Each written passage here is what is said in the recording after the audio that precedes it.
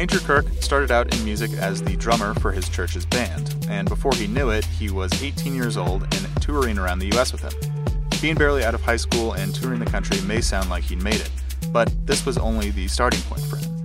A few record deals and contracts later, Andrew used YouTube to help relaunch his career as an electronic musician under the name Runaground. That found him a lot of success and even provided him with the opportunity to write and perform a song for the Dalai Lama. Here's Andrew to tell his story on this episode of The Big Break.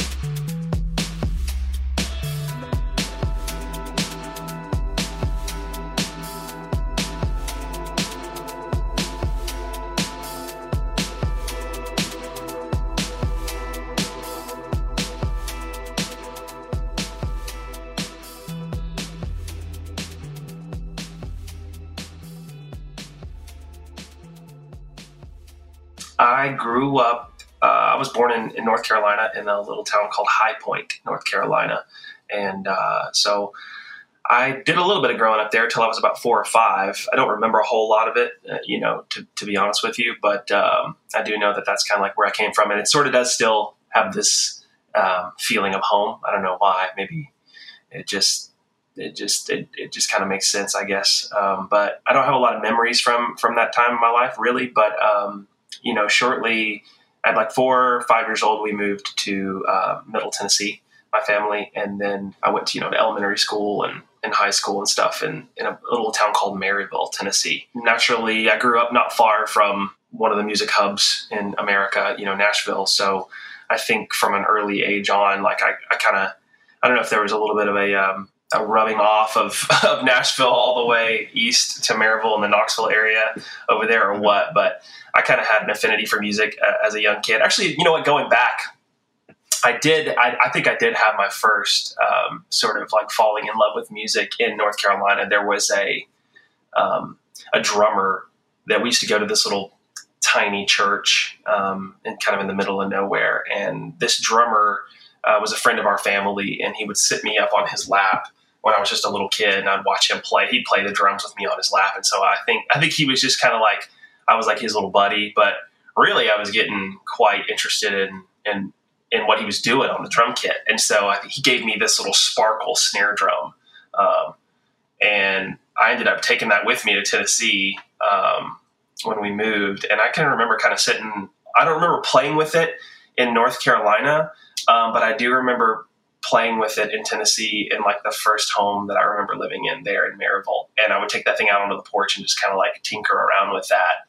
And drums didn't end up becoming I think the musical instrument that really kind of sank in for me and got me wanting to be in music, for a living or whatever. But, so started with the little blue snare drum, and then you kind of fast forward to elementary school in Maryville, and I picked up the trumpet, I think my 5th grade year, and started, learning the rudiments of music and learning how to read and things like that, and playing trumpet in the middle school band and then in high school as well. But as I got into high school and out of middle school, I started picking up the drum kit and getting pretty serious about that. And so, my parents split up when I was, I don't know, I think it was 13 or 14 when that kind of happened. And so, kids like deal with those types of things different ways. And I had this drum kit that I'd gotten for Christmas like a year before or something. And so the way I kind of, I guess, channeled whatever it was I was going through in my little teenage years was just by playing drums. And so I'd come home every day from middle school and high school and just get behind the drum kit and play, like just relentlessly, like nonstop. And so, I had the bleeding blisters on my hands and just like playing nonstop, through high school. And I got pretty good. And I was going to, you naturally just plug into whatever outlet you have musically, I think. And so for me, growing up in the South, the Bible Belt, it was like there was a lot of churches around, and they all have music. And so we had friends that were connected in that world. And I think a youth pastor friend of mine had this band, and they needed a drummer. And so pretty soon I was playing drums with this band. These guys were in their late 20s. And I am 15, 16 years old, and I'm playing drums with them and started to tour tour around the Southeast with them. They were kind of like the youth pastor guys that had their own band that were sort of trying to make it, but also kind of working in the church world or whatever. And so that got my feet wet on sort of a semi-pro level playing music. It got, I loved it. I loved being able to kind of run the band from the drums and, learning about click tracks and, how to, keep everybody in sync and, running electronic elements alongside what we were doing live. So I was learning all kinds of stuff, and we were getting to open up for bands like Switchfoot and some bigger bands and things like this. So it was a nice introduction, to a semi-professional lane in the music world. And that just kind of bled into more and more of me getting my feet wet in music. Pretty soon I picked up a guitar and started singing, and then by the time I was 18, I think I was working on my first kind of like gospel. It was called CCM music, contemporary Christian music, So I think I did my first album at 18 and I was touring, the nation, leading these big conferences, and I just kind of went by my name, Andy Kirk, at the time. And so I did a couple albums like that. I got my first publishing deal at 18 with a company in Nashville called Brentwood Benson. And I think I was like the youngest writer there by a long shot. And so they kind of invested in me a little bit. And here I was touring around the country and doing some albums. And, that kind of was like where it sort of my career birthed from, So I didn't go to like a music school or anything like that. I've got so many different friends in this industry. It's interesting to hear about like where they, kind of like you sort of grow where you're planted. And so that was what it was for me, was like, this is an outlet. And even though now I have a different worldview, I would say, I still, have a great, deal of respect for, where I came from and, maintain a lot of those relationships, but I don't do that style of music anymore, so I always feel a need to say that. But yeah, that's kind of where it all started. And it led to about a 10-year run as like a CCM artist, a lot of pretty big tours and getting the booking deals and all this stuff. It was like stage one of my career, maybe, or maybe you want to call it stage two. I don't know. But I kind of had like a shadow career there where, I was able to be up in front of thousands of people and kind of hone in my craft live and learning how to, handle live sets and run a band and all the business aspects of it. But just in kind of a niche part of the market. And so that was a fun little run, and I really enjoyed it. And then eventually it just led to me wanting to be, a little bit more creative and get into more pop music and songwriting that I felt was more, kind of just what I wanted to be doing as an adult artist, And so naturally that kind of, that sort of season of my life kind of just crossfaded into me starting my artist moniker, Run Aground, which is what I still do now.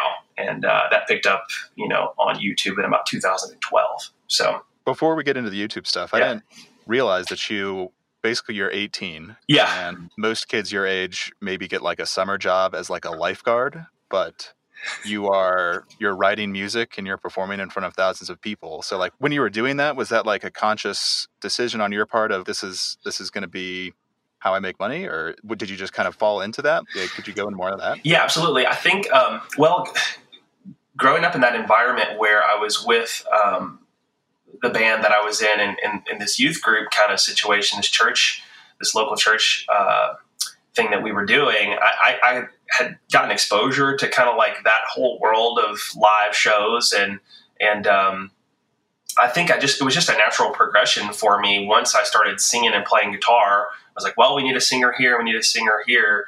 And, so I started putting, bands together behind me and then naturally just like, writing songs that we would sing as well. I think I just always wanted to be an original voice in whatever lane it was that I was in. And so you just kind of learn the dynamics and the boundaries of the world that you're working in, and you start growing in it. And so that's what I did. And I was a big fan of so much of that music because that's just what I grew up in. And so naturally I was like, well, I think when you study something unknowingly, I think a lot of times you don't even realize you're doing it. And so it starts to come out of you. Your artistry is kind of like this jumbled up mixture of the things that you've consumed, you know what I mean? And hopefully with your flair and your touch on it. But so it was just something that felt sort of natural. And then the more and more I did of it, the more it started to grow and become a little bit more professional and tight. And pretty soon, we were playing, really large events and traveling all across the nation and, some other countries and things. And so it was pretty calculated. I was definitely hustling pretty hard at 18, 19. I was mailing press kits all over the country, and in the world that I was trying to get a foothold in, I was doing the things that you had to do to get the right types of shows and gigs to sort of break my artist career. And it was working. It definitely was working. And it led to, the record deals and publishing deals and the big tours with the mainstream artists in that lane, for a long time. Yeah, I think you're right on with so many creative careers. If you make the conscious decision to do it, it's almost less effective than just learning as you go and going that way. Sure. So that makes sense. Yeah. So what did your parents think when you were out touring the world or the country at 18 years old? I think they were proud of me. I think they were, honestly, when I was about around that 14, 15 age was when my mom really left, and my parents just split. My mom was just kind of gone, so she really wasn't in the picture at that point in my life. So I don't know if that was something that sort of drove me to just achieve at a young age or what. And then I think my dad, who raised me, Paul, he was just sort of, I think, very supportive, but almost just kind of like surprised, if you will, or just kind of like, I think he was always just kind of like proud of me, but just didn't really understand how this was happening. And he would probably say the same thing, just sort of like, maybe in awe of just like, where did he come up with this, or how is he sort of doing this? But, I'm definitely the collection of 1,000 like second chances and opportunities, just from kind folks, from different parts of the world and parts of my life. So it's just like, I think they were proud, but at the same time, I kind of was on my own at this point, to be really honest with you. So it wasn't really something I was thinking about a lot. Okay. Well, let's get into YouTube, because that's kind of where the second half of your career kicked off. Yeah. So let's just talk through that. Yeah. So, coming out of the, like the CCM music, the gospel music scene, I'd had a couple record deals, and they, they're just the economy of it is a good one, and it's a great breeding ground for artists, and it's a great industry. But, as becoming more of a producer and songwriter, creatively, sometimes like genres like that, or any type of religious type of affiliation with music can sort of be limiting. And so it was slowly becoming less and less just like my worldview, and encapsulating less of what I felt I wanted to be about as an artist and a singer. And so I said, you know what, after I think 2 or 3 different kind of record deals in that space, I was like, man, I really want to do more of a mainstream sound with my music, and just be about, the concepts that inspire me and the questions that I want to ask, or whatever. If I want to write a love song, and just to write that and put it out. And so I was kind of trying to figure out how I would go about building a new brand or a new artist moniker. And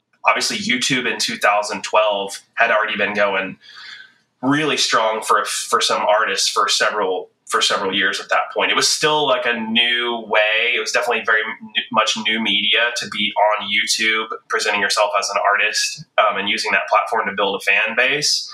At the same time, if you were to come at it in 2012, it was definitely like a massive opportunity if you saw it for what it really was, even though there were seemingly already some, plenty of artists there. But it was just in time to kind of get on board and start building a fan base. And so what I did was I started using a model that seemed to be working. There were artists on there breaking and having videos go, ultra viral by covering popular songs, putting their own spin on it. Hopefully, a lot of them bringing some quality production, video and audio production to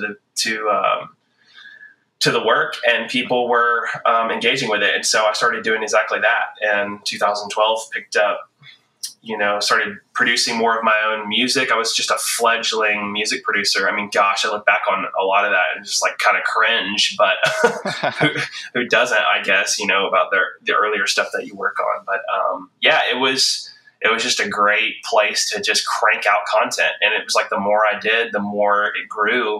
And I became like addicted to it, to be honest with you. It was just such a fascinating point in my career. Like, I just remember being so glued to a chair, trying to work on the next whatever tunes were coming out, and trying to build kind of a bridge for myself to get to the next part of my career, and have a lane to go down. And so it started to work after a year or two. It started to gain some pretty great traction at YouTube. Yeah, that's interesting. It seems like with those types of sites, YouTube and SoundCloud, where they've opened it up for anyone to come and put their creative work on there. Yeah. It seems like the people that are rewarded the most are those that, like you said, are getting addicted to it and cranking out content. Yeah. And it's, I think it must be hard emotionally if you put a lot of effort into something and, it gets 200 views and you're like, well, I can't, that kind of sucks. Yeah. And the thing is like, it's different now. We used to be able to kind of, and I say I talk about kind of like, there was sort of this OG gang of, quote YouTubers, and we all kind of, maybe 10 or 15 of us that sort of knew each other. And some of them are much bigger in subscriber base than the others, but we all kind of ran in the same sort of crowd. So we were watching what each other was doing. And it's interesting now how much different the economy there is now for viewership and how it's shifted and changed, where, it's much smaller, viewership numbers now, but they're much more, engaged. So it's a shifting and evolving platform even now, if you flash way forward. But, and that goes to your point of like seeing way less views and thinking, is this even getting through after I've probably done in collaborations at my channel over 100 million views on YouTube. So, it's to do that number and then put something out and get 1,000 on it. You're just like, your head's spinning, but you just have to kind of realize that like somewhere in all of the crazy analytics of that, like there's still like, people finding your work that do really care about it. So you kind of have to like forget about some of the numbers of it. Otherwise you'll just quit, eventually. So yeah, that makes sense. Yeah. Gotcha. So you think it was kind of just constantly putting in the work, and then finally the algorithm starts to respect you and give you some views and I think so. And it's about collaborating with people that are ahead of you, and trying to bring value to someone that's maybe where you want to be, or that you're inspired by some form of their artistry or business acumen, or how it is they're going about it, or building their fan base or whatever it is. Like, I think it's just important to reach out to people that are a few steps ahead of you and to kind of like try to offer something to learn from them, or maybe to collaborate with them. And that's the the tactic, if you will, that I use to build my following, as well as just working on my original music, was to try and collaborate with YouTubers that were bigger than me. And so I did a bunch of that, and I was a pretty good producer at the time. So if I just worked hard enough, I could make a song sound better than I really was at production. So I would it was a lot more time, invested than you were getting in the ROI, but some of the collabs started to lift my, channel viewership and stuff. And so it kind of like propels you forward with each one, and you kind of get yourself, in the same playing field as some people that are doing some bigger things. So I used that method to build relationships and just work hard and, try to get my foot in the door. It must be hard emotionally if you put a lot of effort into something and, it gets 200 views and you're like, well, I can't, that kind of sucks. Yeah. And the thing is like, it's different now. We used to be able to kind of, and I say I talk about kind of like, there was sort of this OG gang of, quote YouTubers, and we all kind of, maybe 10 or 15 of us that sort of knew each other. And some of them are much bigger in subscriber base than the others, but we all kind of ran in the same sort of crowd. So we were watching what each other was doing. And it's interesting now how much different the economy there is now for viewership and how it's shifted and changed, where, it's much smaller, viewership numbers now, but they're much more, engaged. So it's a shifting and evolving platform even now, if you flash way forward. But, and that goes to your point of like seeing way less views and thinking, is this even getting through after I've probably done in collaborations at my channel over 100 million views on YouTube. So, it's to do that number and then put something out and get 1,000 on it. You're just like, your head's spinning, but you just have to kind of realize that like somewhere in all of the crazy analytics of that, like there's still like,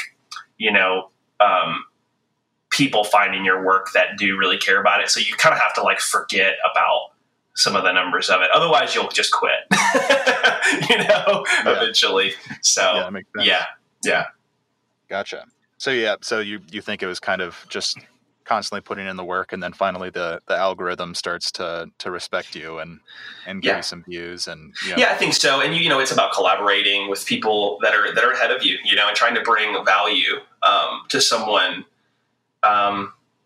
that's maybe where you want to be, or that you're inspired by some form of their artistry or business acumen, or how it is they're going about it, or building their fan base or whatever it is. Like, I think it's just important to reach out to people that are a few steps ahead of you and to kind of like try to offer something to learn from them, or maybe to collaborate with them. And that's the the tactic, if you will, that I use to build my following, as well as just working on my original music, was to try and collaborate with YouTubers that were bigger than me. And so I did a bunch of that, and I was a pretty good producer at the time. So if I just worked hard enough, I could make a song sound better than I really was at production. So I would it was a lot more time, invested than you were getting in the ROI. But some of the collabs started to lift my, channel viewership and stuff. And so it kind of like propels you forward with each one, and you kind of get yourself, in the same playing field as some people that are doing some bigger things. So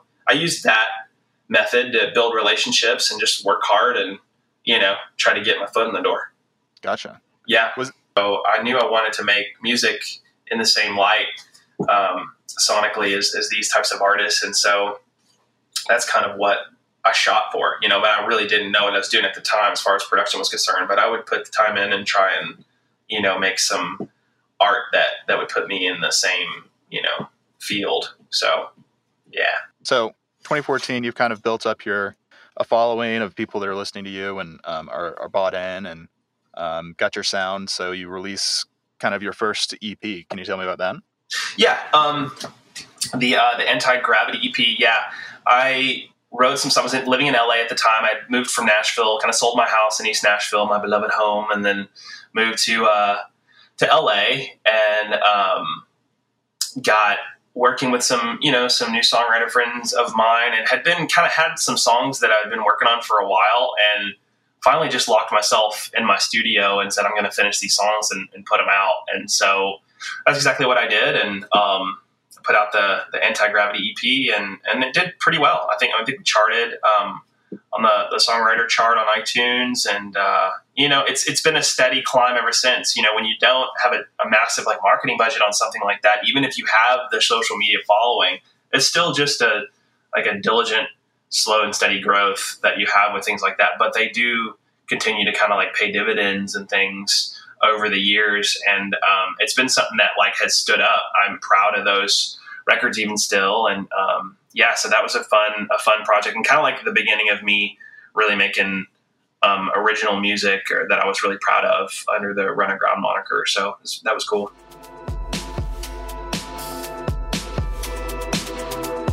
As a growing artist or songwriter, keeping royalties coming in is important for keeping the bills paid. It's also important to keep an eye on those royalty payments. A lot of people we worked with here at Royalty Exchange were having a tough time making sense of the royalties that were getting paid. So we built a free tool called Know Your Worth that automatically analyzes every royalty payment made on your music. It breaks it all down in an easy-to-understand analysis with some insights that would be impossible to find elsewhere. Plus, it connects you with the thousands of investors on Royalty Exchange and allows them to make you offers on your music. So far, musicians have raised over $1 million for new projects, new ventures, and a whole lot of other things just through the Know Your Worth app. If you're earning royalties, you should be keeping track of them, and Know Your Worth makes it easy. It only takes about 3 minutes to connect an account, and the tool will automatically update over time. Just visit worth.royaltyexchange.com or find the link in the show notes to get started. Now, let's get back to the interview.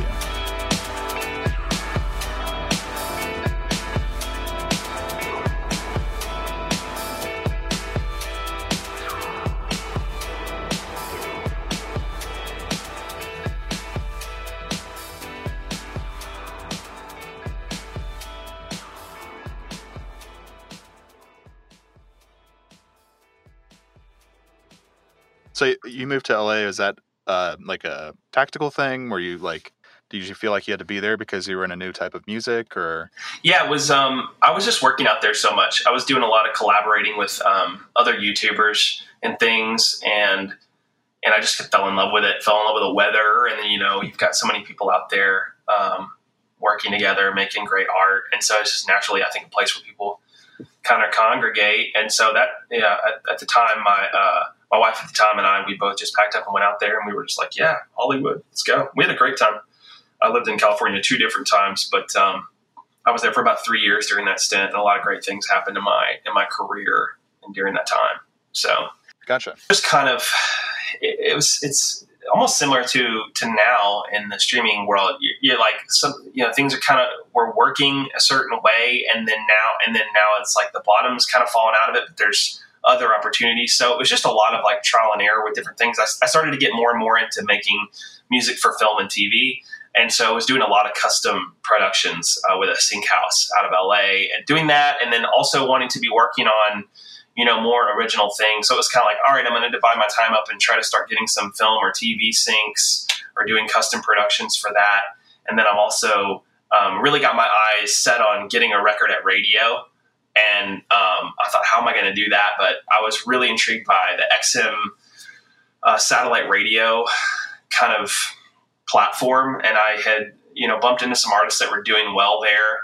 And I said to myself, like, I want a number one, like on XM, and so I really set my sights on getting a radio record at XM radio to start doing well. And I don't know how I was going to go about it, but I just knew that I was going to do that. And so slowly but surely I was working with that in mind to have a single there. And so I was doing research on labels and the things that were working in that space. So I kind of had two different lanes. And then also I sort of still wanted to be touring and playing live shows. But again, that kind of just wasn't my path underneath this sort of brand. So that was over there laying on the side as well. But yeah, it was kind of like 3 lanes I had in my mind. But most importantly, it was like, I want a record at radio, and then I really want to get into this film and TV world. So that's kind of where my mind was. And I was working hard at all those different things. Is that how you kind of orient yourself? Would you say of saying I'm going to go do this, and then you just go do it? Is that yeah, I think so. I really am like a student of the business and the art of it as well. Like, I really like to deconstruct how things are done. And like, for instance, I love the platform that you guys have, and I love to pay attention to what's happening on, the royalty exchange, if you will, across the board. Like, I'm intrigued by certain types of things in this industry. And so I really will like to look at the nuts and bolts and, how something works. How did this come about? How did it happen? And like, who are the players that are involved? And so I like to really kind of diagnose how to make something happen. And then I just kind of attack it. And I find that like a fun challenge for myself, trying to sort of, make things happen that you want to see happen. Yeah, that makes sense. It definitely takes that kind of spirit to make it in the music industry. Sure. I know a lot of the people we talk to they kind of have this like make or break moment where they, sure. They could really at any point have just said, I'm just going to get a day job, and like this is too much for me. But it sounds like you never really had this moment where it's like, it's just like this is too much effort. It just you kind of, it seems like you always knew that this is how you're going to make your living and build a career this way. Would you say that's true? I think I did. Yeah. And that's why I think it's important to just to see the areas of opportunity that you have, and to kind of, utilize them and leverage them the best you can, with whatever little markets you might be in your part of the world or part of the country, or, your little lane musically. Like, if you can see the opportunities and use them as sort of stepping stones, then yeah, I think it's possible to make a living and to continue to grow at it. It's definitely not been without its moments of free fall and total just, you're scared to death, because it's not a stable industry. It's a marketplace. You guys have created a marketplace out of it. So that means that the numbers go up and down, and the way that we all live our lives is, based on these numbers and kind of keeping them up. And it's hard to do that. So you have to really diversify, and you're working on tons of different things, wondering which one will kind of go big for you or pay the bills. So I think I just continued to hustle out of it. It wasn't without me, working side hustles, and gosh, I've done every job in the that you could imagine. I mean, I've just done pretty much everything you can do, from sales to building, toolboxes for Mack trucks to door to door stuff, handyman stuff. I've kind of done a little bit of all of it, and I think that's just a part of the world of indie artists and stuff nowadays. If we're honest with ourselves, but when things really start to pop, after years and years of pressure and time and pressure, then suddenly you might be looking at a more consistent lifestyle, but it can be hard to stabilize it. And so I think even now, just now Spotify has become sort of a viable platform for independent artists to make a real living. Now you have to get to a place that is still very hard to get to, not everyone is going to do that. Not many people are going to get to that place of 10 million plus streams on singles. But if you can start getting there, then you can make a living, so it's just shifting. But yeah, I think I always knew it would go after it, but it's not been without its serious challenges, Do you remember one of those serious challenges that you could describe? Gosh, there's so many, I think it's just, I don't know if I could point to one in particular that's coming to mind, but the thing that does come to mind is just that you kind of have to stay ahead of yourself.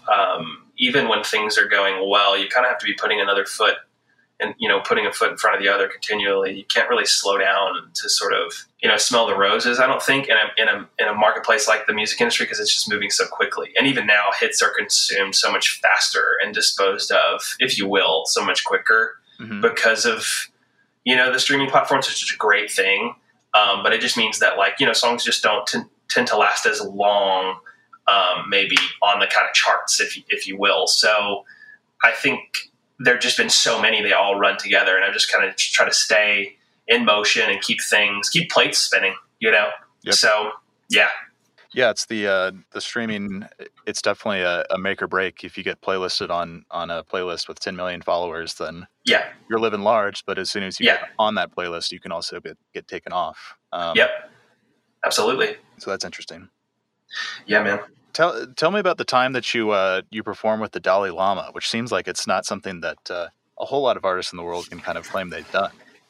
Yeah, that was just such a gift from the universe.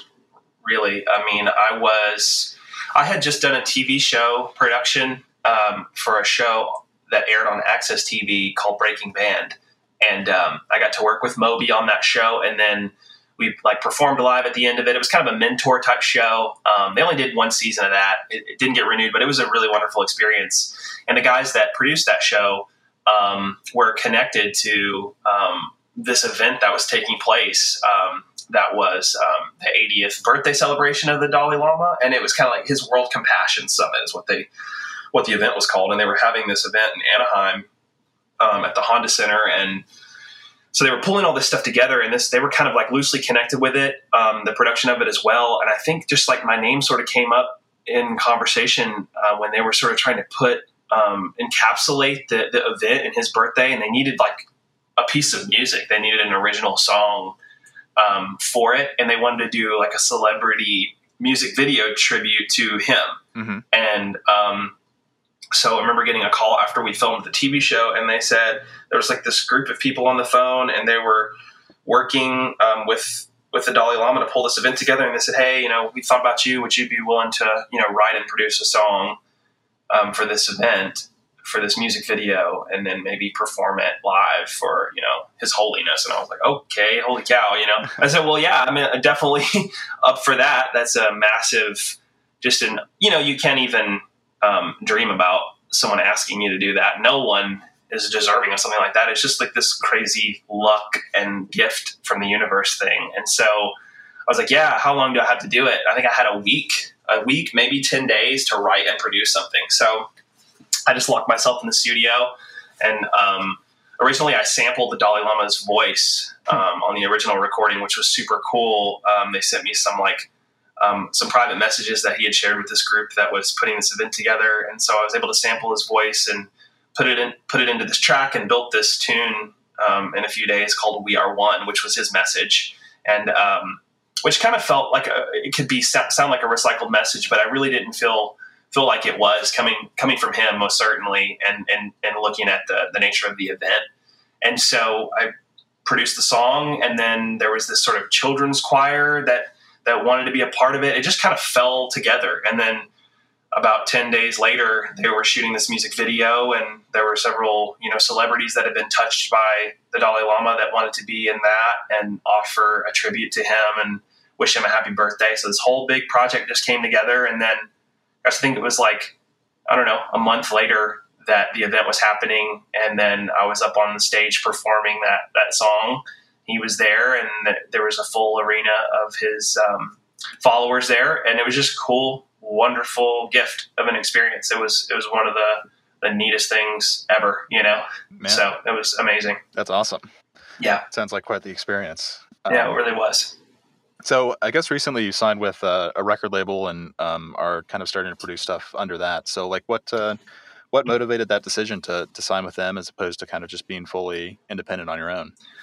Yeah, well, and going back to earlier, kind of wanted to have a single at radio. It's still a medium where I think that matters big time in the music business, even though, people argue that radio is going away. It really still is like the king, radio. And so I knew I wanted to have music at radio and try to compete, if you will, in that space. And so I've been following some artists and really looking at, believe it or not, people like Justin Bieber that were backing into these dance records as pop artists, and sort of leveraging a pop song but with a dance production, and maybe attacking radio from the outskirts, and then having a crossover hit. And I said, that's what I want to do. And there was a song that I had written with a friend named Tyson in LA, and it got shelved, and his manager didn't like the song and didn't want it to get put out. And so it just got kind of locked up, actually. And we knew it was good. And like on SoundCloud, it had like, I don't know, I think it was like 500,000, maybe 1 million plays or something. And it like sat there for about 24 months, maybe. Yeah. About 2 years, I think. And then, this record label approached me about the song and wanting to go to radio with it. And, I'd kind of been in contact with them because I think they were looking at artists that were breaking, on social media and YouTube and things like that. So they were familiar with my work, and they felt like they could have success with this dance record at radio, and that maybe it was a crossover tune. So they picked it up. They kind of, I'm skipping over a lot of details because it was actually a fight to get the song, like the rights to do it. Because there were people that kind of didn't want it to come out, which is just, like, once again, a crazy story. But here was this song, nobody believed in it.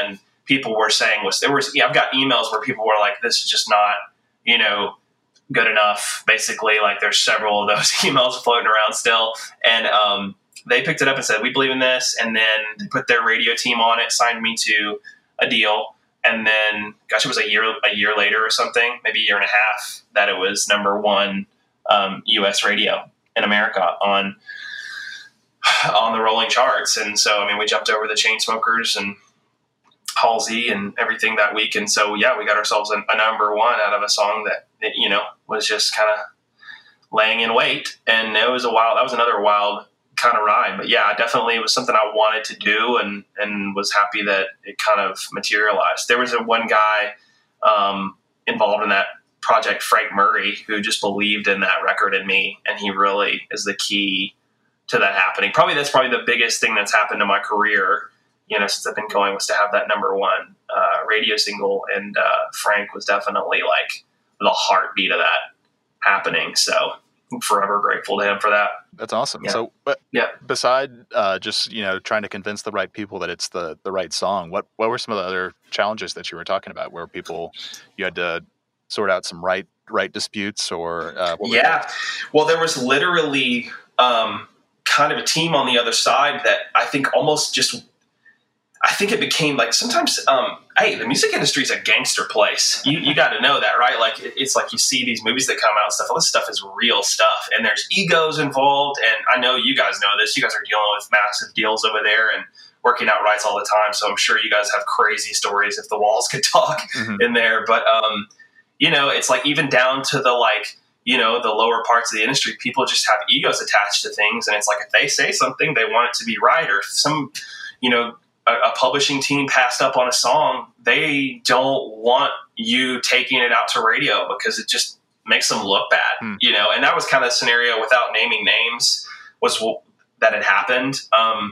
Some people on the other side of this tune, I'll say, were just determined that there was nothing to this song and wanted to stop it from coming out. And what they really ended up doing was edging themselves out of it. So what happened is it became the biggest song that anyone in that group would have ever been a part of, but half of that group kind of walked away from it basically, which really bit them, which, I don't know, I guess just the way life goes. But yeah, it was, I remember being real stressed out about that because that can happen. Sometimes it's not as simple as just we want to put this out. People have to kind of give their permission if you've worked with other, labels or publishers or whatever. And so sometimes people try to get in there and not let you do it, but we got lucky that it got worked out. It took a while to do it, but and then it did exactly what the radio guy said it was going to do. Yeah. It almost crossed over and became a real mega hit, but it kind of happened in a silo. It became an XM radio, a pretty big tune, and then we got real close to having a worldwide smasher, but we'll take it. It was still a crazy ride on that one. Yeah, next time you can have the worldwide smasher. Yeah. Yeah. Yeah, that's fascinating. I mean, there's so many moving parts and it's not just creating the good song. It's about getting everything else moving around it. That's so important in the music industry, which is strange, but it's just kind of a matter of fact way of approaching it. Yeah. I guess that kind of takes us up to the present, where you have this radio hit that's gone. What's going on in the future for you?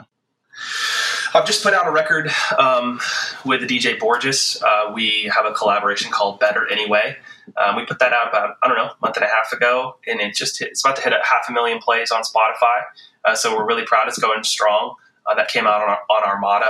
And I've got, my fans love, I kind of have a lot of genres that I play around with, and I love being able to do that.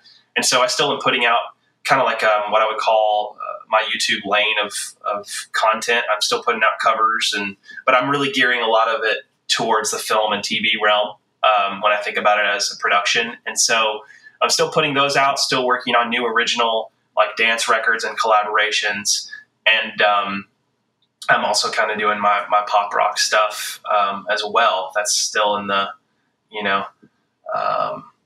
in the studio. So yeah, kind of still have all my lanes going and pushing forward. But what I'm really excited about right now is getting into more and more film and TV. It's just an interesting new kind of a challenge. And it's just neat to see music company film. And so I love doing custom productions for things, and then also trying to find homes for, productions that are already in existence. You know what I mean? So pretty fun. Yeah. So that's kind of what I'm working on these days, really trying to build that side of my career up and maybe get into more of the scoring and just more and more into film and TV as a music producer and artist. So that might be your second shift in your career. Yeah, I think so. It's just so, and you hit the nail on the head earlier. If you don't want to be kind of signed up into a record deal and the timelines of everything that you're working on, we worked on Chase You Down for 2 years, and I was really limited as far as what I was able to even put out during that time. And so it's a trade-off for a lot of your freedom creatively to work, within the label realm and having a team of, 5 or 10 people at an indie label that you're working with. So it's kind of it's a restricting type of a thing. And while you're gaining ground in the mainstream realm, you're kind of limited creatively. So I feel like it's nice to have a break from that at this point and work on projects and kind of just be at my own creative freedom and to see what can happen. And, there's always chances to kind of pitch songs to labels, but I think that that's shifting more and more to where, people are having kind of breakaway songs without needing to sign their life away in some of these deals, So, yeah. Yeah, that definitely makes sense. I guess we'll change gears really quick. The title of the show is The Big Break. So I mean, listening to your story, I'm not sure if there's like a real moment. I mean, we talked to some people, and it's like I sent my song to 1,000 different people, and eventually, like Jay-Z got back to me and picked up the song. It's like Crazy. that's like that is the break that I needed. Yeah. Would you say that there has been like a break in your career? You talked about the number one hit, but that was, you're pretty deep into your music life at that point. Would you say there's Yeah. a point before that, or at any other time that's been like? I think I'm the collection of like a lot of little breaks. You know what I mean? And they're massive breaks. In reality but I think they kind of all keep me pointed in the direction of like going forward. I mean, having a song make that kind of impression at radio was massive for me. It didn't make me a household name or anything like that, and that's amazing, and that doesn't matter. But it's just everything has a different kind of like measure of impact, and for me that was massive. Being on that television show and getting to work with Moby and kind of becoming friends with him a little bit through that process, like those are the things that sort of like brought me to a place where I realized that like, okay, like I've arrived at a new place in my career, and I realize what maybe I'm capable of doing now. And it definitely like kind of put me at a place of freedom in my mind creatively and like empowerment to say that like, man, I can almost do sort of whatever it is I set my mind to, within reason, I feel like. And so it definitely, those moments were definitely, that happened all in within the same year or two that kind of set me on the map. So I would say yes and no, like that's kind of a bad answer. I definitely don't have the Jay-Z email story, but I feel like I've had a lot of luck and then a lot of time and pressure at the same time that's kind of helped me to keep having breaks. I just keep believing in, sort of that your best work is around the corner. And I think that keeps me kind of engaged and looking for the next one. Right. And you mentioned luck a couple of times when you've been talking, and I don't think anyone in the music industry truly is, makes a career based off luck. A lot of it's, Sure. Luck that you've created yourself through hard work. But like if that was completely out of the equation, do you think you would still, been successful? If there had not been, you were there at the right place at the right time for like for instance, the Dalai Lama celebration, Right. Do you think you'd still have been able to have forged on?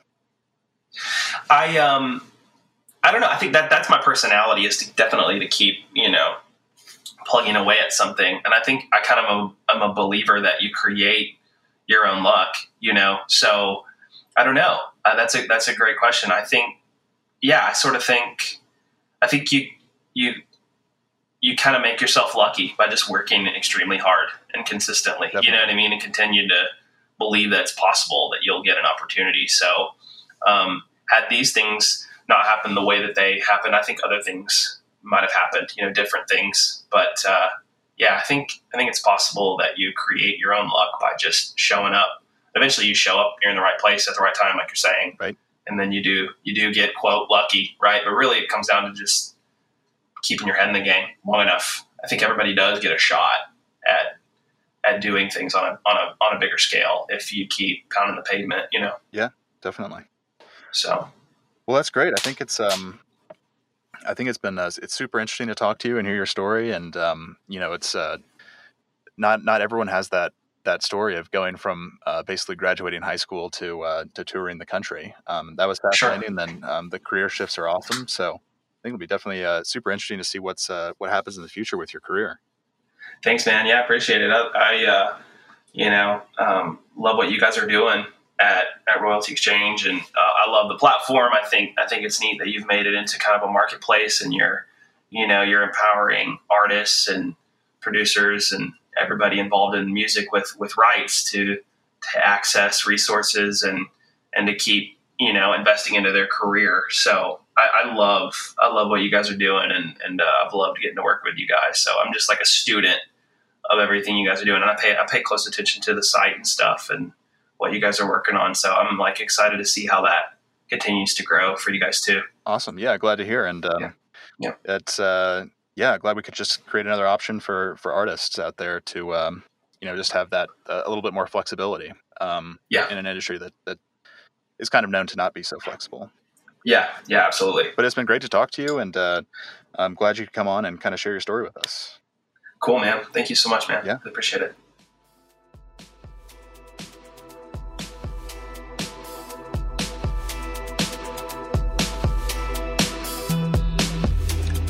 Hey, thanks for listening to Andrew's story on this episode. We'll be back next Tuesday with a brand new one, which you can get automatically downloaded to your podcast feed by subscribing to this podcast.